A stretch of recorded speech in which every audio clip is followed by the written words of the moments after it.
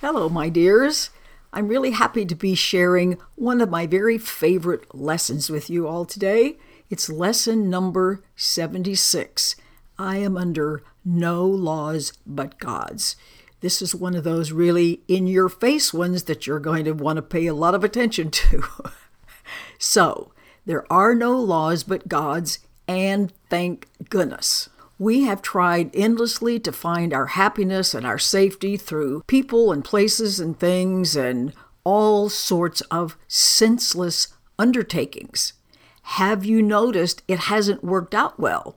You might possibly temporarily have been happy doing something in the getting your way department, but it doesn't ever last.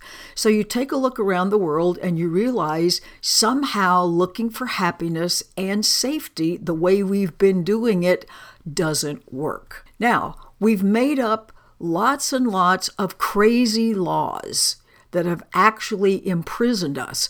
I can't do this. I must do this. You have to do this. Life doesn't work if you don't do that, and on and on and on.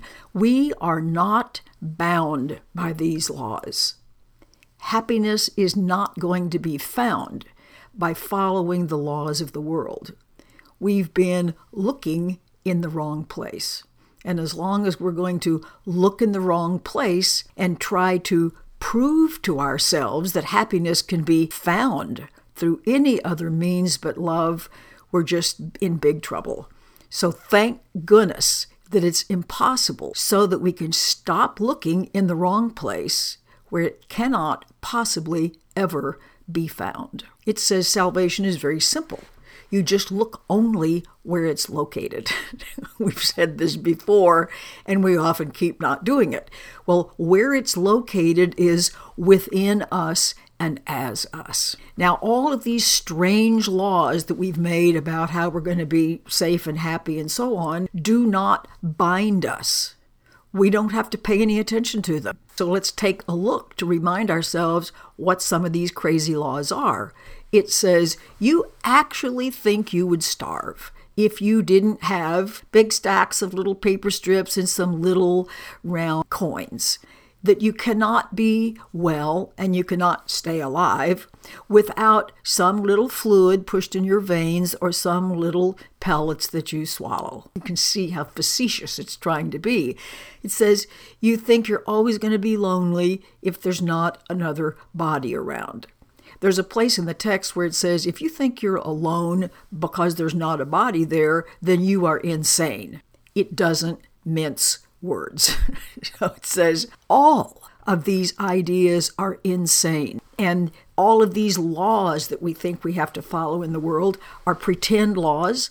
They're fake laws.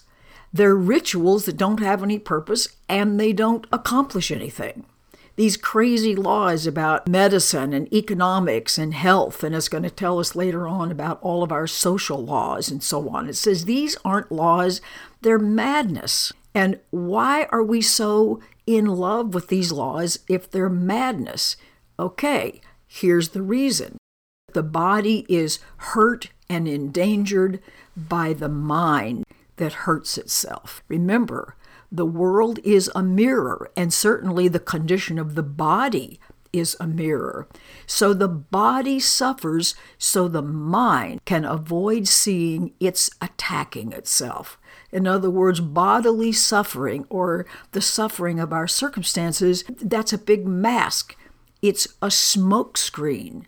So the mind does not have to own the fact that it's its own enemy. It's us that's decided that we're guilty and unworthy and no good and life shouldn't work out for us. As long as we keep believing that and saying that, then the outer equivalent is going to happen. So I hope you can begin to see that all of our laws about how we have to keep the body safe, they're just a huge distraction. And then it keeps reminding us there are no laws except love. Our fake laws don't have any substance. They don't have any power. They don't have any ability to really cause anything to happen.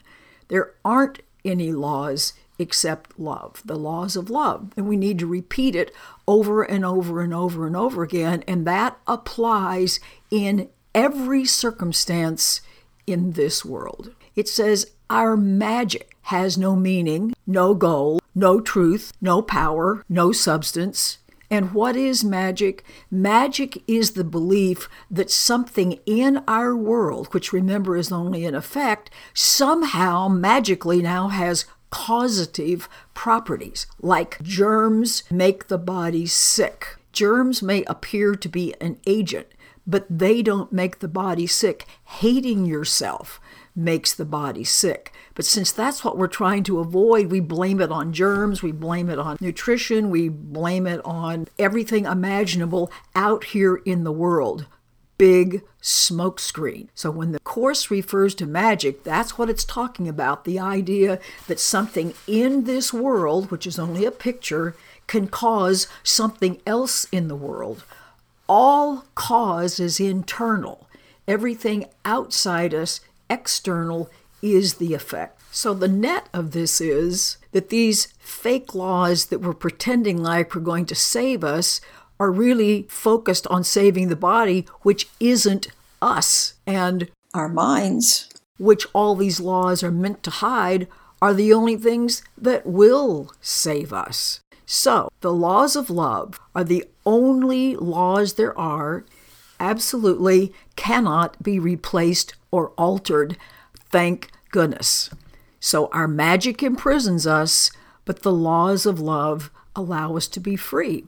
So the light has come, and the laws of love operate. End of story. For our longer practice, we're asked to see, okay, first, what laws do we now obey? We obey the laws of nutrition and medicine and what will keep the body safe.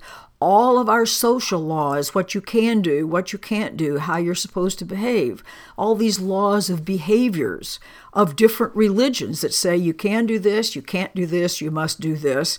And notice how different these are in different cultures, in different centuries. So our laws are anything but immutable because they keep changing. Every time we turn around, even in a few centuries, a few decades in this country, the laws of what's okay and what isn't okay, what will be acceptable, what isn't, keep being thrown out the window and replaced. It says it should be clear to you by this time that these laws don't save you from anything or for anything, but they do enslave and they do damn and they are meaningless. So, no laws but God's. Forget everything else. Now, in this practice period, we're asked to listen. Listen to this. The laws of love ask for no payment of anyone else. There's no loss. There's no trading. There's no substituting. The laws of love are only about giving. They're not about getting or taking because we are designed as expressions of love. We were created by love outpouring itself as us, and that's how we are built to operate as well. You are asked in these practice periods to remind yourself not only are our laws crazy and imprisoning, but listen in quiet to how much you are loved, how much joy is here for all of us, how much our Creator longs for us to pay attention to the truth in us. So let the outpouring which created us continue through us. So love and joy are always in our awareness. So remember, as often as you can today, I am under no laws but God's. I am under no laws except the ones that say, the more I give, the more I have. The safer, the more peaceful, the more healthy, the more friendly, the more everything wonderful I will be. None of the world's laws work. Only God's laws work to bring us peace, to bring us happiness, to bring us joy, to bring us safety. It's always here for us for the asking. So this is a pretty in-your-face lesson. But if I can keep remembering, this is how I'm going to be free, take one step at a time, you'll really be glad you did. Have a really wonderful day. Bye.